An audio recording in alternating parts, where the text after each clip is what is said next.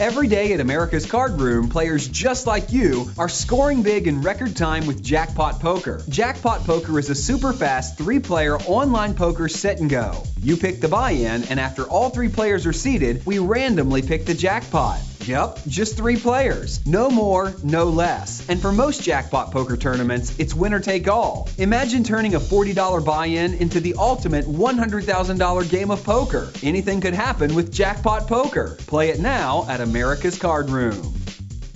Okay, welcome to Ask Alex, episode 138 on the OneOuter.com podcast, sponsored by AmericasCardroom.com. If you want 27% rate back off AmericasCardroom.com, simply sign up for your account by clicking on any one of the adverts or banners on the OneOuter.com website. Follow us on Twitter at OneOuter.com and join the Facebook group, facebook.com/groups/OneOuter. This episode and all other previous episodes are available on the OneOuter.com website and also via iTunes for free. If you want to send questions in for Alex on a future show, please email questions@oneouter.com and we will get to them on an upcoming episode. Alex, episode 138, you are back in Bullhead City, going on Facebook updates. It's, as we say in Scotland, it's roasting. So what's been happening, and are you staying hydrated? I am staying hydrated. Thank you for asking, and thank you guys for having me on, as per usual. This is a very strange season in my life, Barry. It never ceases to amaze me, all the things I've gotten to experience. There's sometimes I complain about my life, and then I forget how lucky I've been. There's just so many things I've seen. And now I've gotten to see a heat wave in Arizona. So it was literally 120 degrees Fahrenheit the other day. And I don't... Barry, did you happen to look up what that is in Celsius for our international listeners? Do you know what? At the time, I said I got to check what that is in Celsius, and I didn't do it. But while you're talking, I can do it just now. So why don't you go ahead and do that, and I'll keep riffing. Mm-hmm. It's 48.8 Celsius. Yeah. Okay, my mother says it's 48.8 Celsius. So yeah, it's hot. It's hot. Yeah, that's pretty hot. Yeah, to put it mildly. Yeah, that's hot. And other than that, so yesterday I get home. Well, first off, let's talk about why I'm home from the World Series. I love poker. I love Las Vegas. I'll admit, my bankroll wasn't exactly there to be out there playing. But there's another thing I've been talking about with my friends. I thought this was isolated incidents with me. I kept thinking kept getting bad tables and just some selfish kids. There was in the WPT Prague that I was lucky enough to final table. There was a kid who took a long time with his decisions, but I defended him quite a bit because I could tell he was legitimately thinking. Mm-hmm. He grew up as a live player, and you could tell he really needed to think through each situation. And I'm used to there always being one of those guys. There's a guy who's new to the game and he takes his time or whatever. And I'm used to just one of those guys being at the table. At the World Series, there was traditionally 3 or 4 of those at every table, mm-hmm. and I got the idea they weren't really thinking about much of anything. Could you imagine a soccer game where they kick it to the midfielder and the guy just stands there with the ball, mm-hmm. and then the other team goes, what in the world? And then eventually, after 45 seconds, runs up on the guy, and then he kicks it to another guy in the midfield, and that guy holds it for 45 seconds. You'd be going, what benefit does this have? What are you doing? Yeah, it's not a spectator sport straight away, you know. Right, exactly. And it's that's how it feels at Las Vegas. And I was telling people I'm going to move out to the East Coast. I really like the East Coast. But more than anything, I want to be a $70 flight from Montreal because those people play fast. There's a lot of action. There's a lot of poker going on. Things are on the up and up. And Vegas is well and fine, don't get me wrong. There's a lot of... The most fun I had in Vegas was playing Planet Hollywood tournaments because people played fast and they were fun, and it was a lot of people just playing cards. And you get that in pretty much any event. In Florida, you get a lot of fast poker in Florida. You get a lot of fast poker in Montreal. I feel like when I was in LA, they played a little faster, but in Vegas, for whatever reason, the pros are really slow and they're really condescending to the recreational guys. And I guess there's a lot of people there that were just saying, yeah, this is my first year at the World Series. I'm never coming back. Because the guy who works at a water bottling plant or whatever it is, he shows up there and he just wants to play some cards. He's playing 3 or 4 events. He's ridden the money off. He's gotten the time. You got to think of how hard it is for normal people to get the time to play poker. And if they get out there to play 3 or 4 events, and on each one of their tables is 3 or 4 pros berating them about their play and taking 10 minutes to play every hand, they're never going to come back.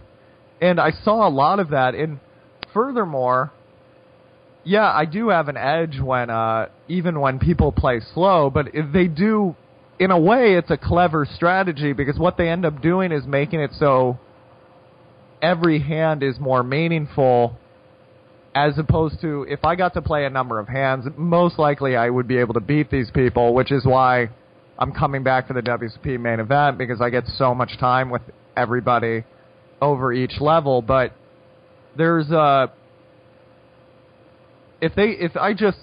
there was one time I counted in one 30-minute level, we got 9 hands or something.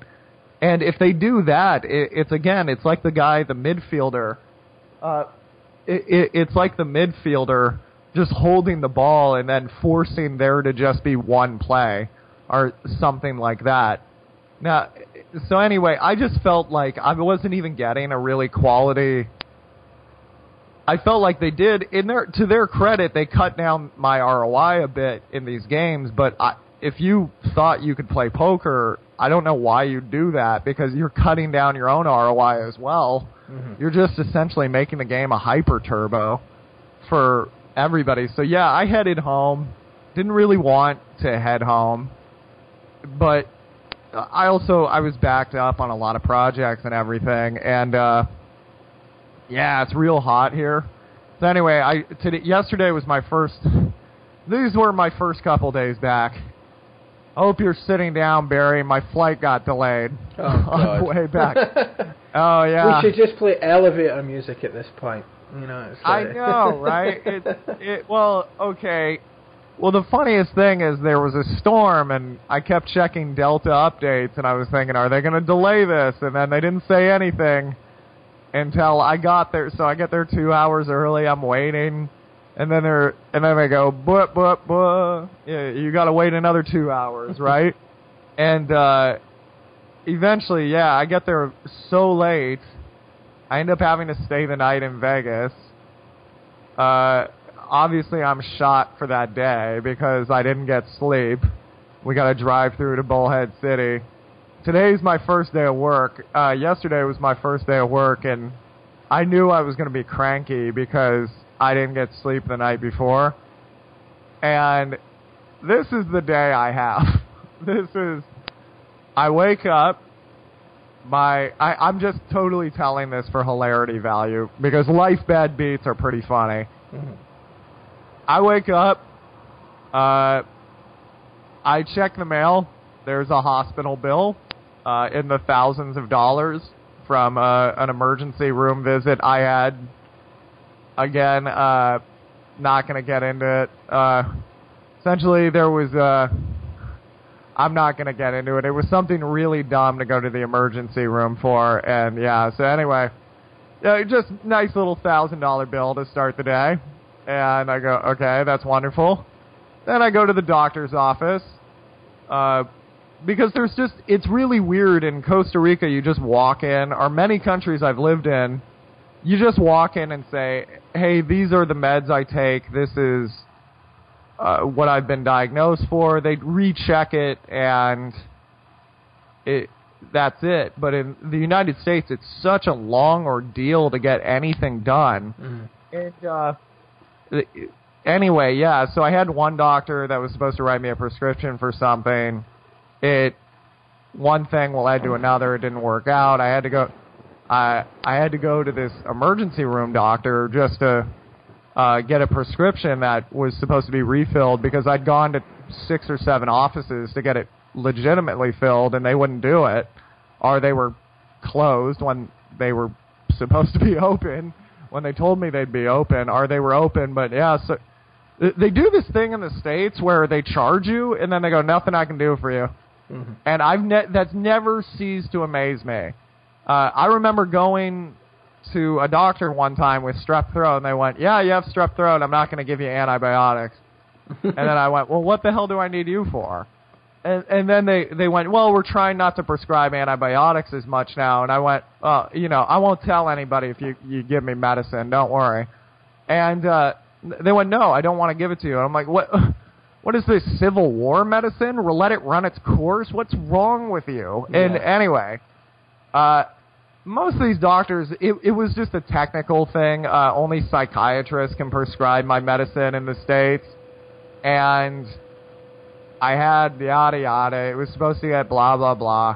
And anyway, so I get a legitimate doctor's appointment. Cool. I go to the doctor. They gave me the wrong address. They sent me to somebody's house, it looked like a nice house, but probably not a doctor's office. And then I walk in, and I wait around for 3 hours. The doctor sees me for 7 minutes. Doesn't really look at me. There you go. There's $200. Okay. But he did give me some paperwork for some things I needed. So I'm trying to keep a positive attitude. Not everything I had going on. I go home. My AC is not functioning as well. Today it actually is working pretty well. Praise be to God. Touch wood, as you Scots would say. But woo, boy, it's 120 degrees outside, and your AC isn't working so hot. Oh, my God. So it's weird, because if it doesn't work so hot for 20 minutes, or I don't know if it was just so hot outside that I couldn't keep this part of the house cool, but it was hot. So I'm sweating at my desk trying to teach, and then my computer that's worth $2,000 breaks. Like, it's shot. Like, it's done. Like, that's it. And so I was thinking, well, since breakfast, I'm out about $3,200. Like, this is... And there's still hours. There's still lots of the day left as well. Yeah, yeah, right? Like, what else is going to go on? And I'm not going to act like I handled it well, because then I discovered a little mess that I thought I'd cleaned up, and I was up till about midnight cleaning up around here and trying to fix things with my computer, and I just had it, man, and I have not gotten this pissed in a long time, and I got into a screaming fit with the wall, which wasn't that good. No. But just over my computer. It was me trying to fix my computer and nothing working, and then I was thinking, it's really strange in our culture. Eventually I was fine. I just whatever, right? I re-hooked up. Fortunately, I have a dinky little laptop that it's all right. It'll work. Thank God for small miracles. I found out eventually, once I stopped pissing and moaning, it's really funny. If I had a bad day in poker and I lost that much money, it wouldn't do anything to me. But you do expect the problem was I was teaching a lesson and it was going amazing. I had one of my really good students. The visuals were incredible. Things were just humming. And then my computer needed to get restarted for this basic thing, and that was it. It was not turning up. It was not turning on, right? And I just, and then I'm thinking, I was thinking I had this, once I got my computer hooked up and everything was okay.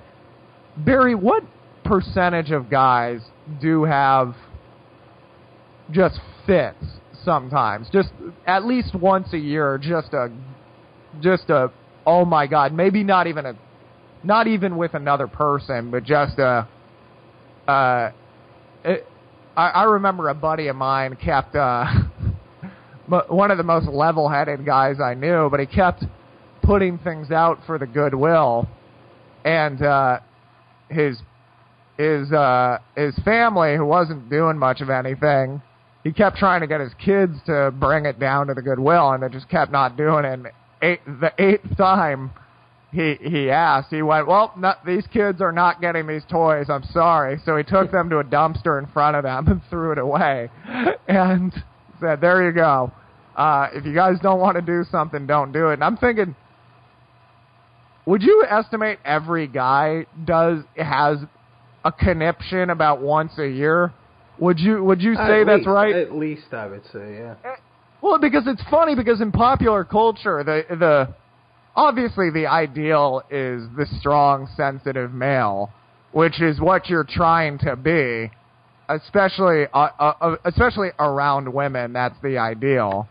But I'm trying to, I was kind of thinking I was really embarrassed, but if you don't take it out on anyone, if you go to a punching bag and just go, like, you're kind of, I would assume that's pretty normal, right? But I was pretty deeply ashamed, just about even getting to that moment. But I guess if there's a day to do it, it's, the problem with the computer is there's so many files on it. I just got, well, okay, all my students' lessons are safe. I just extrapolated all of those and put them on external hard drives. Obviously, I didn't have the wherewithal. Oh, wait, you know what? I just made my own day. I think I did back up a ton of files during all of that. Oh, everything's fine. Okay, never mind. I just remembered I backed. But the thing is, when you lose a computer, it's all the files on the computer, right, that you're more worried about, not the computer itself. Would you agree with that? Yeah. Yeah, it's, I know you're just downloading horror movies, so you don't care, but for those of us who work on the computer, Barry, well, imagine your eBay account just got deleted. Yeah. How much time and energy that would be worth? Years. Yeah, exactly. There's a lot of, I just realized, I think I backed up a lot. I just had a specific memory of me thinking, oh, these Word documents are really valuable to you. Back them up. I just made my own day. I can't believe I remembered to do that. Okay, everything's cool, Barry. Life is good, man. And guess what? The air conditioning is working now. Life is good. But it's just funny how every guy has their breaking point. Would you agree with that? Yeah. I heard yours had to deal with a $14 food order last night. Is that true? Yeah. Actually, with the current exchange rate, it's more like a $12 food order. I think it's the heat as well. We've not been 48 degrees here, but in Scotland the last week we've been around 25, right up to touching, sort of like in the UK, 30 in some places, which is hot for here, you know. The heat does something, right? The heat does. It's you're not drinking it. Dehydration causes frustration, rage, and pissed offness. It's, you know, big time. So if you're hot and you're not drinking enough water, and that eventually little things can escalate and become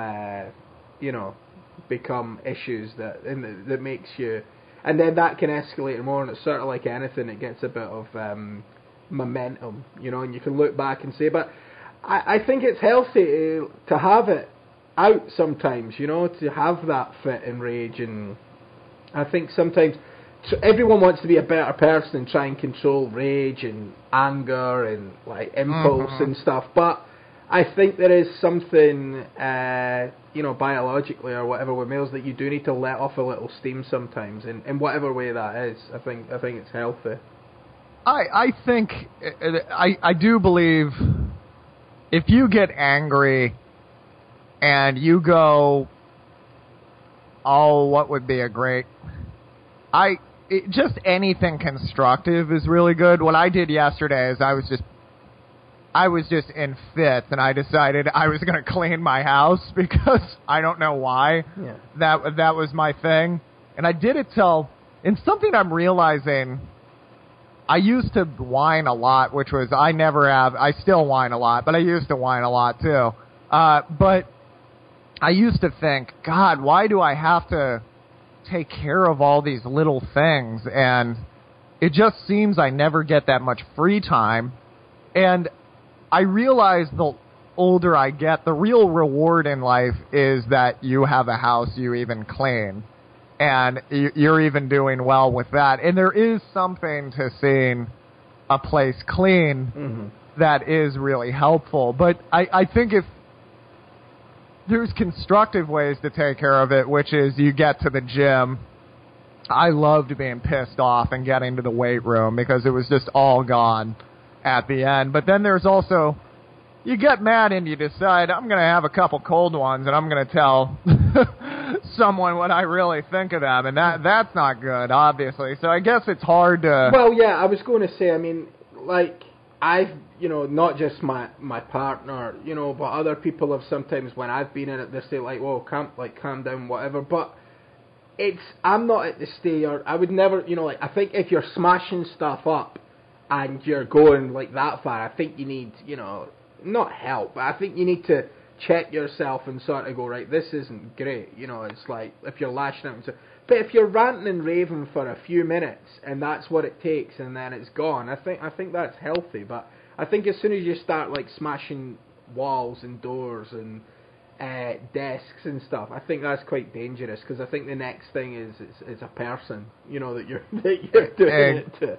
Exactly. Well, and if there's kids around, you don't want them to see that. No, you don't want anyone to see that, and you don't want to do that. So if I was at that stage, I would say, whoa, I'm out of line. But if a guy screws up my order and then phones me, basically clips, I phone back to complain all nice, and he tells me, oh, it's fine, I'll just send out sauce that I've misplaced, and you can reheat the food, it'll be fine. Then that's the line for me, Alex. It's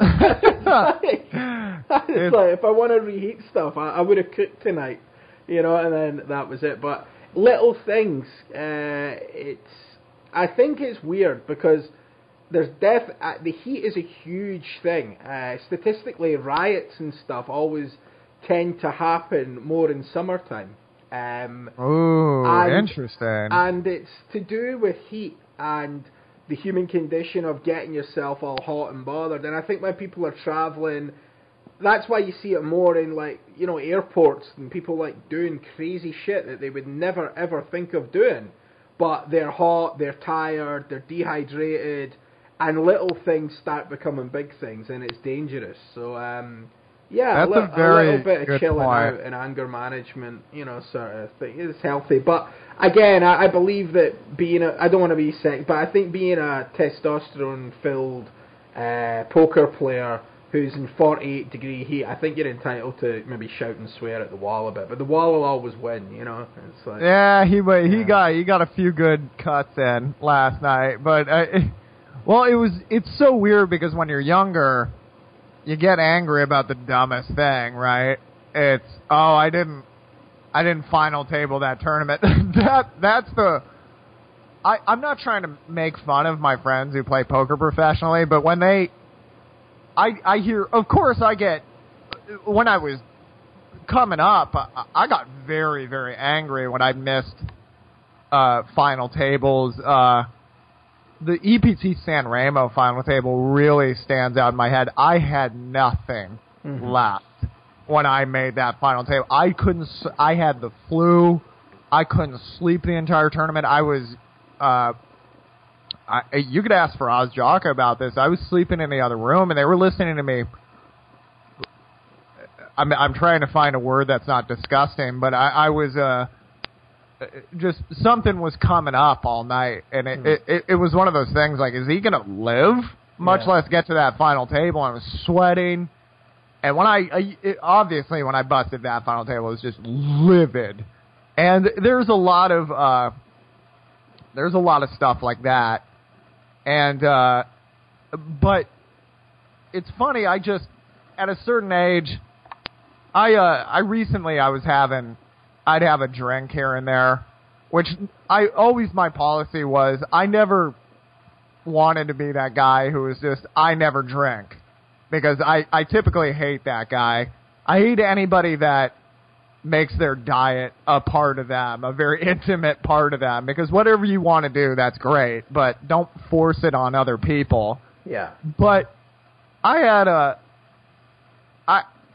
had a drink, and just a normal drink, and the next day I was all irritable. I got into an argument I wouldn't normally get into. And I realized, God, this stuff stays in your system. You're not on your game, right? So I've cut all that crap out. Just anything, really, as much as, and I'm not one of those people that's, marijuana and alcohol is evil. It's, if that's your thing, that's your thing. It's just not right for me. But ever since I've cut that stuff out, it's funny what makes you angry. Like it's so funny. People in tournament poker just get so angry. It's, I was 20 out the money. What I hear when you say that is it was a dead normal poker tournament. Yeah. Because poker tournaments are silly things. They're supposed to be a little silly. That's why people play them. The great thing about poker is you can just walk in and you can win off the street, and you can be a great player and not really win one of these for a number of months, and it's just the way the cards go. And yeah, it's I think going back to the anger management thing, I think it's when it starts coming out on other people, you got to start looking at it. And if it comes out, and that includes yourself, if you're just treating yourself terrible, you got to talk to someone if that becomes a regular thing. But yeah, the heat.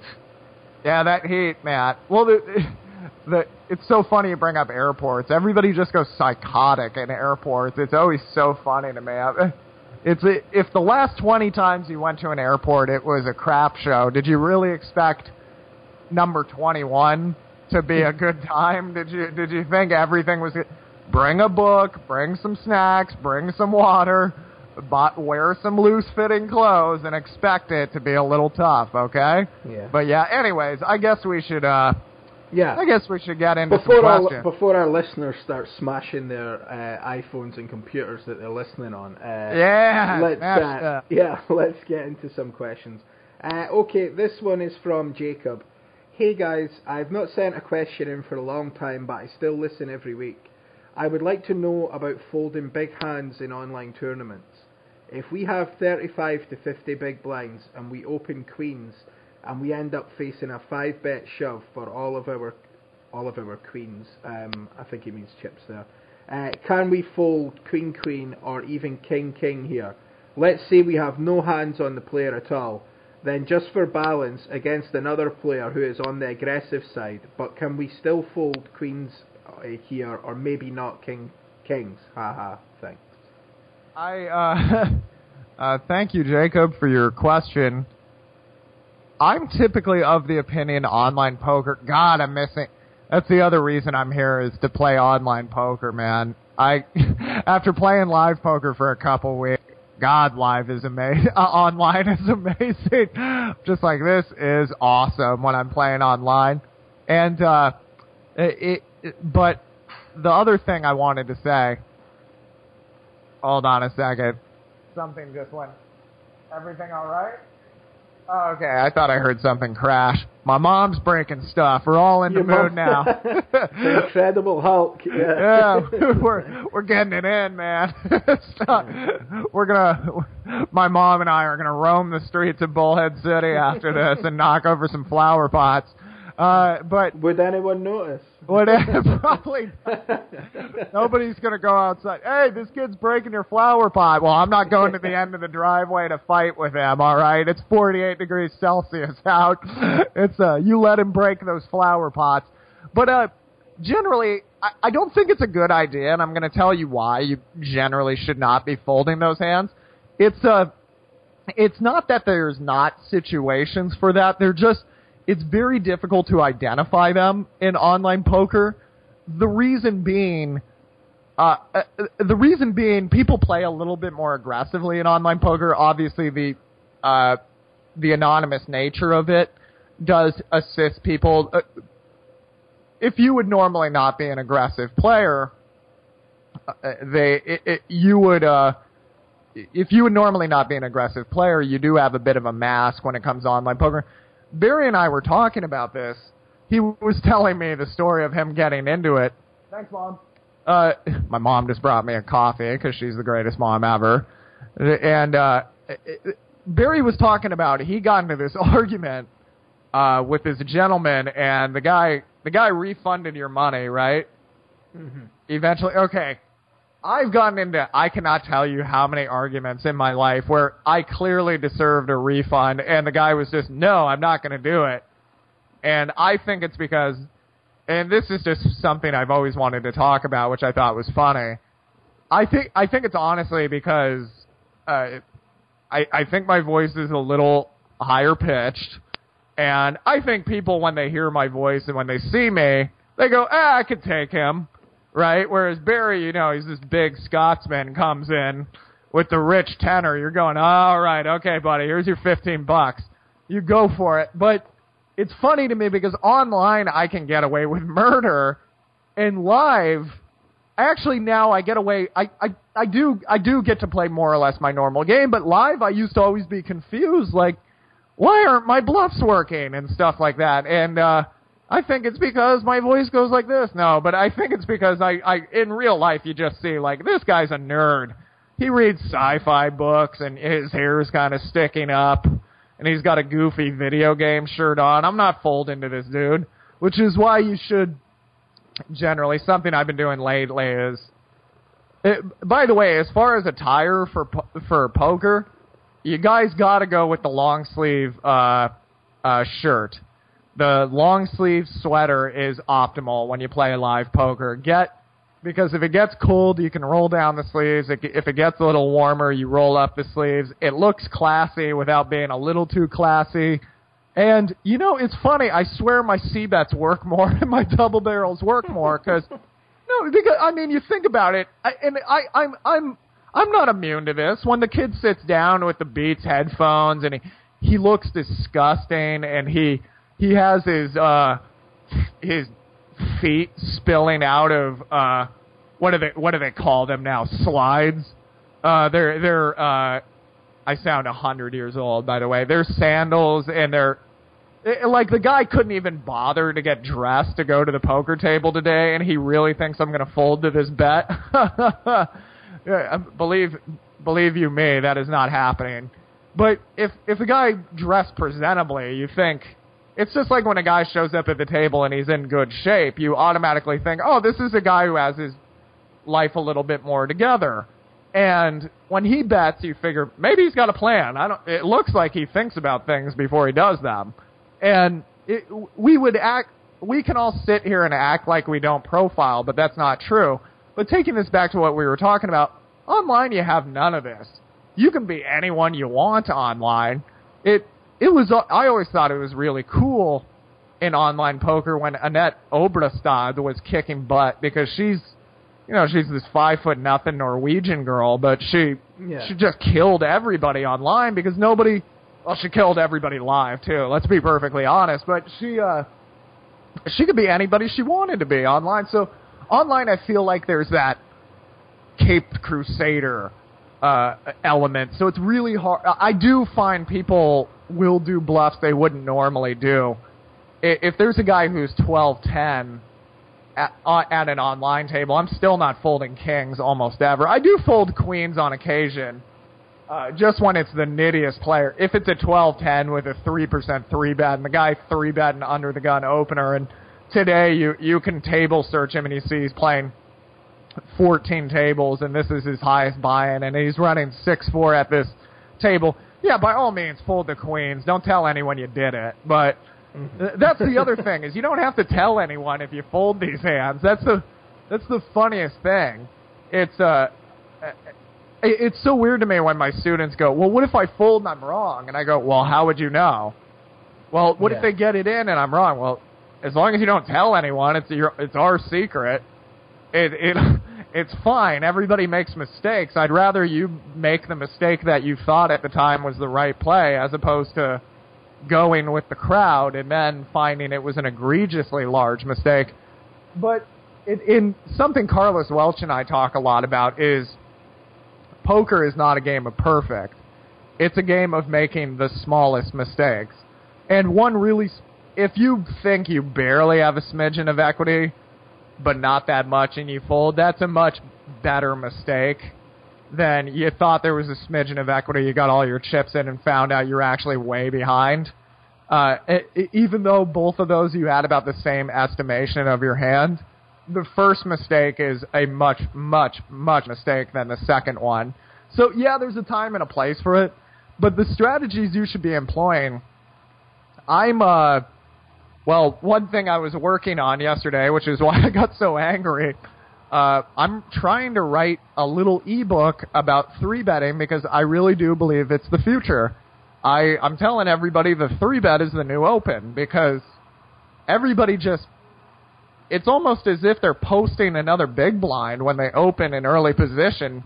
Carlos was saying, I can't open from middle position anymore because everybody just opens in early position. I was thinking, that's great, dude. Boy, my voice is cracking a lot more than it used to. It's like I'm trying to make my point from earlier. But, it's great because you can 3-bet more, but generally if you're going to be 3-betting more, people are going to start 4-betting a bit more, and I just don't think you're going to be folding these kings or queens hands. But, by the way, did we announce I have a new book out on this show? Yeah, okay, we did. Okay, book. Yeah, we talked about it. But feel free. No, speaking of books, there's a new book out called Sharp Staking. A very cool book I did with my friends. Very technical. I tried to provide some levity. There wasn't really much of a segue there, but I was thinking about I'm trying to write another small book on 3-betting, and I went, oh, wait a minute, did I bring up the other book we have out? So, yeah. And, okay, let's go to the next question. Okay, the next question is, I'm just going to throw a little side note in as well, just when we're talking about online there. I played a little bit online myself on Sunday, and I saw, it was Riards actually on Twitter speaking about someone was open shoving 100 big blinds in the Sunday warm-up, a 215 buy-in. And it's just when people say, like, people sending questions to Alex quite regularly for the show, and they say, is live poker, so hard, and is it dead, etc. now. And Alex has told people, why it's not. And I just think if you've not played in a while, go online and play it. And I'm not saying it's not tougher than 2007 or 2005, whatever. It obviously is, but nobody can say there isn't a lot of dead money in online poker today. Like, regardless of the site you're playing on, I think. We would obviously say play on ACR, which is where I saw some crazy play, and I also played the half buy-in Sunday Million on Stars on Sunday, and that was just some of the the play into it a few hours as well was just hilarious in the sense that people that say it's solved now, you can't beat No Limit Hold'em. Oh, that's hilarious. I either think they've never played online in a long time, or I don't know, they're just they can't maybe or something. It's crazy. It's some of the stuff was literally free money and free chips. It was, it was nuts. Well, I see that as a fan of baseball, this sounds so ridiculous. Another part of the reason I'm home is some families in America have college football season. My mother and I have baseball season. She's a huge Cubs fan. I'm a huge Mariners fan. She's a Mariners fan, too, but she also recognizes they suck. But in baseball, when I was a kid, it was... I don't know if you... Did the names... This is going to be interesting, Barry. Do the names Mark McGwire and Sammy Sosa mean anything to you? No, nothing. Nothing? Oh, my God. They're American legends. Anyway, these were two... Barry Bonds. Do you know who Barry Bonds is? Yeah, Barry Bonds. Okay. Yeah. Well, anyway, all these guys, all under steroid investigation eventually, but they would hit 70 home runs a year, and they were just, everybody was so excited. Barry, if you ever come to the States, I will take you to a baseball game. I'll explain some things to you. I admit it's a acquired taste. I'm never going to get you to like it as much as me, but there's one thing you will love. It is when they crank that ball out of that stadium. It is a sight. I was going to say the hot dog. Yeah. Somebody called me a hot dog eater one time in Europe, and I thought it was the funniest thing. I think he meant it in a derogatory way, but I think he was doing it as a half joke, half like, let's prod the American and see if he fights back. And I just thought it was the funniest thing I'd ever heard in my life. Oh, you damn hot dog eater. What, did you bluff me? And then, anyway, but yeah, when you crank out, anyway, back in the day in baseball, there was 70. These guys would hit 70 home runs, and the game has changed in that a really good player now will hit 45 home runs because the pitchers have become wildly advanced, right? And yeah, I'm sure as a hitter that's super frustrating, but there's some of these guys, you hear these young kids and they go, oh yeah, the pitchers they're so creative now and they're so intelligent and they work so hard, but God, it just makes it more fun for me to try to hit that, to hit it out of the ballpark, right? And you think maybe that's the attitude we should have in poker, which is, yeah, everybody's getting good, but you can still crank out some wins. And the other thing is, quite frankly, there's not as much money in poker as there is in baseball or any of these other competitive endeavors, so you're not going to get as many hyper-educated people in it because they quite frankly could make more money on Wall Street. And what you are going to get is a lot of very lazy pros, and I find them really easy to take on. If you ever get a class with me, I will get you to the point where you're taking them down. I will teach you exactly what they're doing and how to take it down. And it's really, yeah, it's a little more complex than before, but the advantage I think I've always had, Barry, and I think you can hear this in my voice throughout all the podcasts, is I really just enjoy solving these puzzles. These are really fun to me. And if you just look at it as a puzzle, poker, and I think you're experiencing this now, Barry, now that you're not playing professionally, isn't it so much more fun when you just show up and try to figure it out and don't really have any expectations?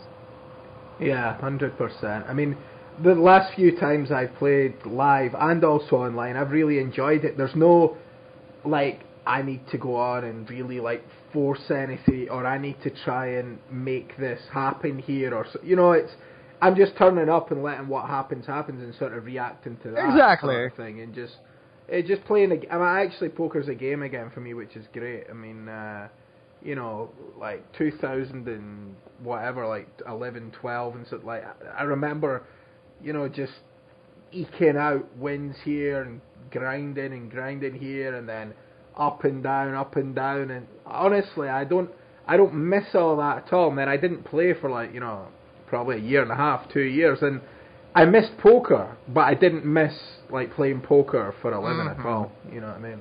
At all. And I think if we get nothing across to you guys on this show, this is supposed to be a game for much longer of a time before it's your profession. I remember Mr. Menlo, who was one of the best online players when I was starting. They said, when do you go pro? And this guy could play cards, guys. This guy was good. And he said, quite frankly, I waited till I had $1 million before I went pro. And that he, of course, had some pretty But he was saying even if he had $100K or something, he was still staying in school and stuff, because he was saying $100K is just $100K. It's obviously that's a lot of money, and if you sock away it in savings, it's a ton of money. But if you use that as a poker bankroll, I can tell you from experience, you can go through that quite quickly. And he was saying, I just didn't want to do it. And I was thinking, if that guy who's that good didn't want to go pro, I was a little nuts to go pro at 18 with $8,000 or whatever I had in my poker bankroll. And just have fun with it, guys. It's really fun. I actually think there's... Sorry, go ahead. I would never call myself a poker pro. Even then, I played poker for a living. I think there's a difference. I wasn't professional about it at all. You know? That's a really good way to turn the phrase. I like that.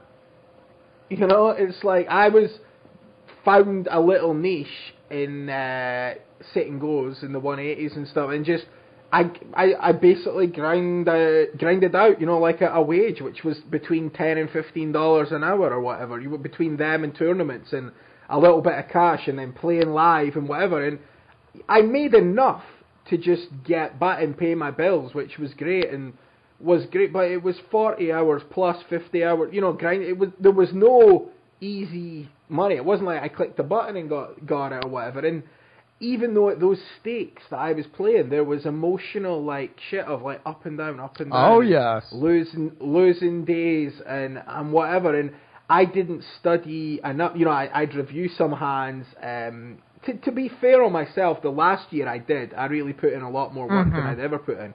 But anything before that, I did nothing. Which in a weird way, I quit when I actually put in the most work. And I think the realization is, I've talked about it on the podcast before, is I realized I didn't love poker enough to put in the required work, which was needed. Even though I was putting in work, I didn't love it enough to sit and really dissect hands, to really make crazy notes on lots of this and that. I was very much autopiloting the 180s, and it was still good enough for like a 30% ROI or whatever. And that was it. I made an income from poker. I was never a poker professional. I liked how you're saying I was playing for a living. I wasn't a professional poker player. And I think there's this song. Oh God, I can't remember the name of the artist, but it was an artist saying people telling him you have to do this for the love. And there's some amazing lines like, my kids are hungry. What does love have to do with it? And he was like, but the funny thing about this music business is you have to love it even when you don't even like it. And that always really stuck with me, because there's times poker will break your heart. I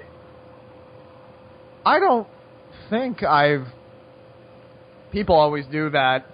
Have you gotten your due? And now I think that's a trifling, stupid question, because it's if you're playing cards in an air-conditioned room for a living, I think you're doing pretty well, right?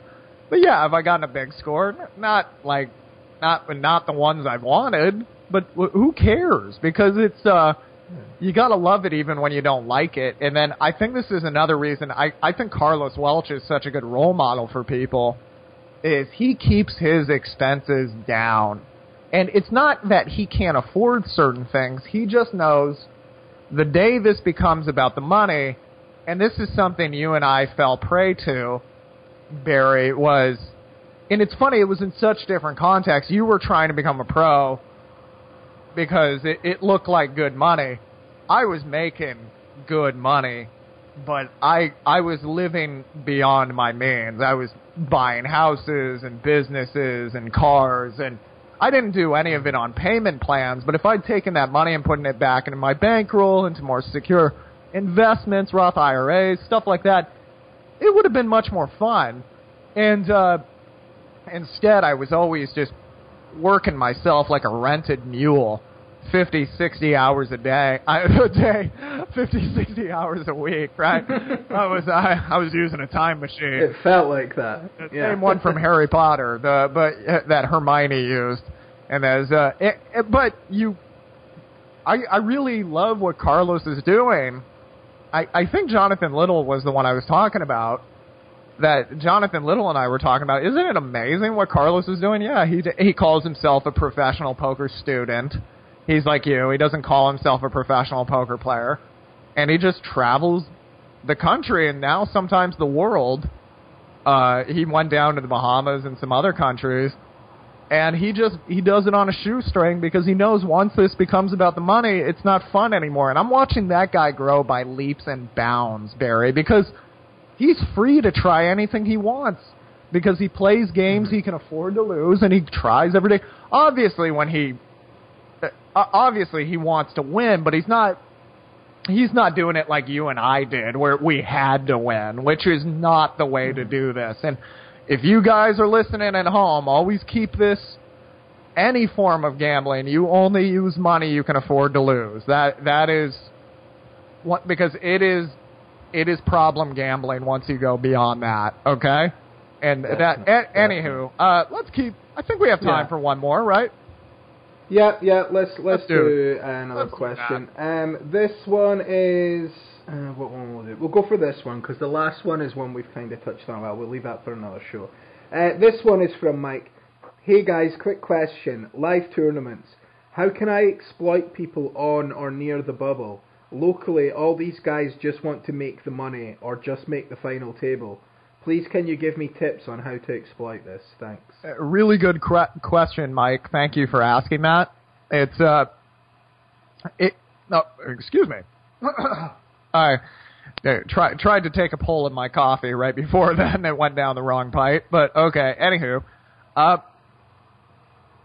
The thing I find with poker that's really hard for me to explain, and I've never really found a terrific way to do this, is the adjustments are so slight when you're a professional poker player that you wouldn't even really notice it. So I'll give you a hypothetical, and you'll do it at home. I'm not going to embarrass Barry this time like I did a few episodes ago, which was, although I did want to simulate what a poker lesson's like. There's things, well, okay, you have ace-9 offsuit in the hijack on the bubble. Do you open that? I would still say most of the time no, but let's say ace, that's the thing. I don't increase my opening ranges just because you're on the bubble. What you can do a little bit more is you punish them in the... You punish them from the button and the cutoff a bit more. I think you can 3-bet a bit more, because if there's a guy who opens... I feel like I'm name-dropping tournaments sometimes, but I do want you guys to know, way back when I was coming upon the final table in LAPT Brazil, there was a guy who was a good player. And maybe he wasn't a good player, but he was decent, right? And he knew to open quite a bit, and he could take advantage of it. And he opened from middle position. I didn't even look at my hand, right? And then I just 3-bet him from the button. And I think this is a good example of how to take advantage of people on the bubble. And for those of you who don't know, the bubble is right before you get money in a poker tournament. So whoever loses at this point that was the other thing I learned in Vegas, Barry. A lot of guys listen to this podcast that don't know a ton about poker, and their wives listen and their kids listen. So I figure we got to start explaining some of this, which is why you need to quit dropping F-bombs, my friend.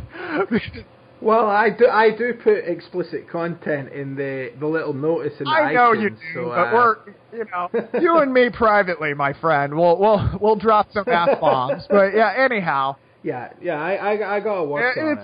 It's a good hat. I still am terrible at it. Like, when we're talking here, I know I can do it because I don't cuss here, but then sometimes... It's laziness. It is it's laziness. Really laziness. Well, it's awful when I'm around women and then I do it, and then it feels so beneath me now. I've made so many adjustments to become a better person. I just keep rattling off cuss words. But yeah, anyhow, I'll never get over that. But anyway, this guy had about 30 big blinds. He opened to 3, and I made it 8. Came around to him. He you could tell the look on his face. It was just classic. He knew he'd been had, right? He couldn't do anything. And he folded, and I looked at my hand really quick just out of curiosity, and it happened to be deuce 7 offsuit. And it was a really fun moment because there was a poker dealer behind me, and he was just, that was the coolest thing I've ever seen, right? But it really makes a lot of sense when you think about in the amateur tournaments, or when you're playing with people who don't play poker a ton of the time, you want to put them in positions where they have to risk their tournament. So a lot of times that's going to come on the 3-bet. A lot of times that's going to come on the double barrel. A lot of times that's going to come just making short little choppy raises from the button, the cutoff. What I see everybody else doing, and what I mean by choppy is you're just trying to chop out little pots. What I see everybody else doing is, I got 7-4 of diamonds in the under the gun +2. I'm going to open. No. Don't do that. Because if you get into a goofy spot and you hit a little something, you get it in, guess who's the bubble boy? And that, you deserve it. You were opening a 7 and a 4 from early position. I don't know what you thought was going to happen. People aren't. In the old days, you'd see Phil Ivey and Gus Hansen open anything because people would look down at ace-queen and they go, I don't know if I want to play this. We're almost on the money. People know better than that now. Give them some credit. But what you want to do, that 3-bet terrifies people. So if let's say somebody opens and your normal 3-bet would be, let's say, ace-queen offsuit. I'll go down to ace-10 offsuit or something like that. Use it as a blocker, and if they call, I can hit the ace and I can check back, or I can make small bets on the flop and turn to control the pot size and to buy the showdown. But I'm not wiling out on the bubble. I'm not. You want to become the bubble boy. A great way to do that is to pretend you're Men the Master in 2003 and play every hand, and have your horses play every hand for you as well. But I think it's really in the subtleties. Don't open too much. Put people in spots where they have to jam, and I think generally you're going to find they're just going to fold. Now, here's the thing. As you move up in stakes, everybody's going to know what I just told you. So you're going to have a lot. When you open late in the game, you got to be prepared, especially you guys at the WSOP. Look for this when you're on the bubble. When you open, a lot of these pros are going to put you to the test. If they think, and remember, it's not even that bad of an idea for them, because if you open a 2.5x and they 3-bet to 7x, they're risking 7 big blinds to win 6 or whatever's out there, given the antes and everything. Their bet only needs to work 50% and some change. If you have 33, 40 big blinds, you got to risk your entire tournament to prove them wrong. So you actually should tighten up your opening range, and you want to be 4-betting damn near everything when they 3-bet you. So you want to be the guy jamming, because ICM-wise, if they call you, and if you think they know their ICM, and you'll usually be able to know who's who, because poker players are ridiculously bad at not letting people know how much they know. You want to be jamming on them, because if they call you and they have a similar stack size, they are just spewing equity to everybody at the table. They're just walking around the table going, and $100 to you, sir, and $40 to you, sir, and $20 to you, sir, and $26.50 to you, sir. All right, let's run this flip. And that's before anything happens, right? And if they're educated, they do know that they shouldn't be calling off all their chips right before the bubble, ICM-wise. But you, as the shover, you get a little extra fold equity because the guy has to risk his tournament. And I think that's served me well, and I do feel I have a very good cash rate. Once I had to use every trick in the book to cash the WSOP main event last year. It was insane. It's fun. It's a really fun game. I like to think of these as separate games. I always try to imagine, this is a fun way to look at poker, is a lot of people I find when they're short stacked on the bubble, especially if they just lost a big pot, they get so mad. And they go, but I wanted to win this tournament. Well, tournament poker is designed in such a way that you don't always get to win. It's sometimes just getting the cash is serious money, and in the WSOP main event, it was $4,000 and change for a cash. So there was a game when I was growing up called NBA Live, and sorry guys for all the digressions today, but I wanted to make this a more classic one-outer episode, and these all do tie in. There was a game when I was growing up called NBA Live, and normally the NBA Live series was terrible compared to NBA 2K. But there was this one year they had this amazing mode where it would just put you in the heat of a game and give you a goal, which was you're coming off the bench, the score is 85-78. Tie it up before your coach takes you out again and puts in the star player. Or there's 4 minutes left in the game, you're down 7. How do you find a way to win this? And you can just play this mode over and over again. I found this really makes me think of really tough situations as an opportunity. And if you can think of that in the context of poker, if you can think of it as a bit of a video game, or just a game in general, the way kids look at games, when you watch kids play games, they don't really get mad about the variance. Yeah. They're just excited to play. It's really funny though, Barry, once you give them a reward or you tell them you're really smart, if they win the game, that's when they start pouting and hating it. And then you see adults do the same thing in poker, and it's quite illuminating. But yeah, just go in, have fun with it as a game.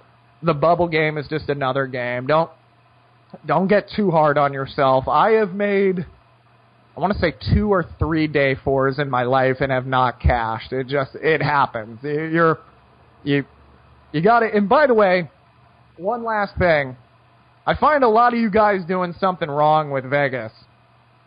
Here's how you do Vegas, and this is why I came off the tours, because I couldn't do this. You have something fun every day you want to do in Vegas as a consolation prize, okay?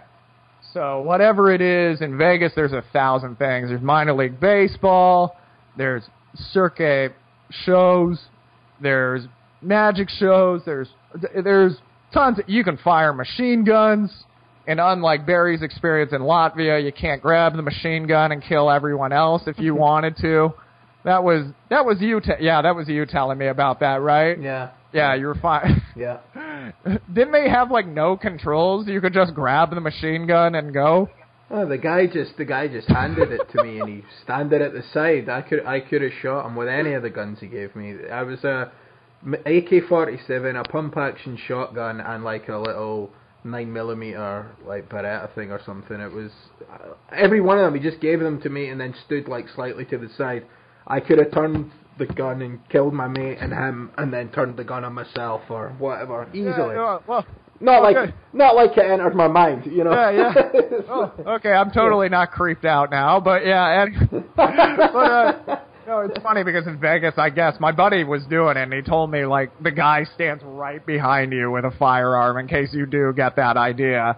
And right. I guess there's glass around it or anything. But yeah, there's so many things to do in Vegas. Anti-gravity chambers and ATV tours. Pick one you want to do on each day. Make it a vacation.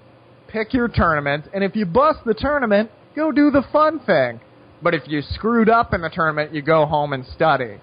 So if you play the tournament, you play your heart out in this tournament, and you screw up, go see Penn and Teller. Treat yourself. And make sure you get a workout in. Don't eat bad. And then start again the next day. What you don't want to do is what I was seeing a lot of guys do out there is you bust and you go see your buddies and you drink till 3 in the morning. And, yeah, you try to do it again the next day. That's burning the candle at both ends. You're not going to be doing that well after a while. But, yeah, anywho, just look at it as a game, and if you bust, there's a lot of other fun things to do. I'm discussing Las Vegas right now because many of you are in Las Vegas, and it's much different than Kahnawake, Quebec. There wasn't as much to do out there other than see the very nice 7-foot-tall Native American gentleman walking around with machine guns. A lot of guns in today's episode, Barry. But yeah, anywho, I guess we should wrap up. Guns and anger management and guns. At least it's a balance. Exactly. You know? Yeah, it's a real balance. Yeah. The funniest thing is I feel like a total hypocrite because I'm making all these vegan dishes now. Like, oh, I don't want to hurt the animals. Oh, rage. But yeah, nah, I don't care about the animals. I care about my health. Anywho, let's go. Okay. All right, Alex, how can people get in touch with you for private coaching and your webinars and books, etc.? All the Assassinato good. If you guys want to get in touch with me, write me at alex@pokerheadrush.com. And if you guys want to sign up for my newsletter, go to pokerheadrush.com. There's a little thing on the side.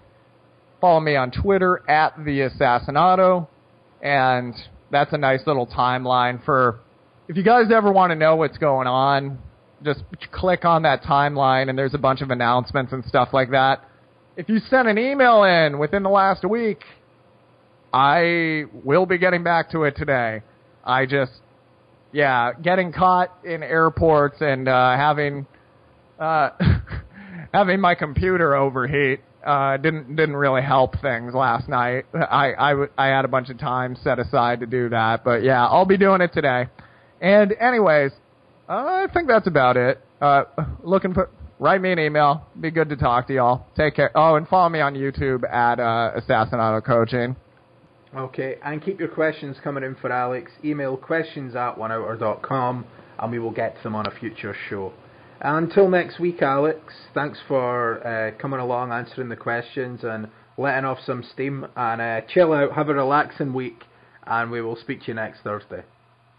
Thank you for having me on. Are you going to say cheers or what? No, I was going to throw you this week. You've caught on to it. Yeah, I will now. Cheers. Cheers.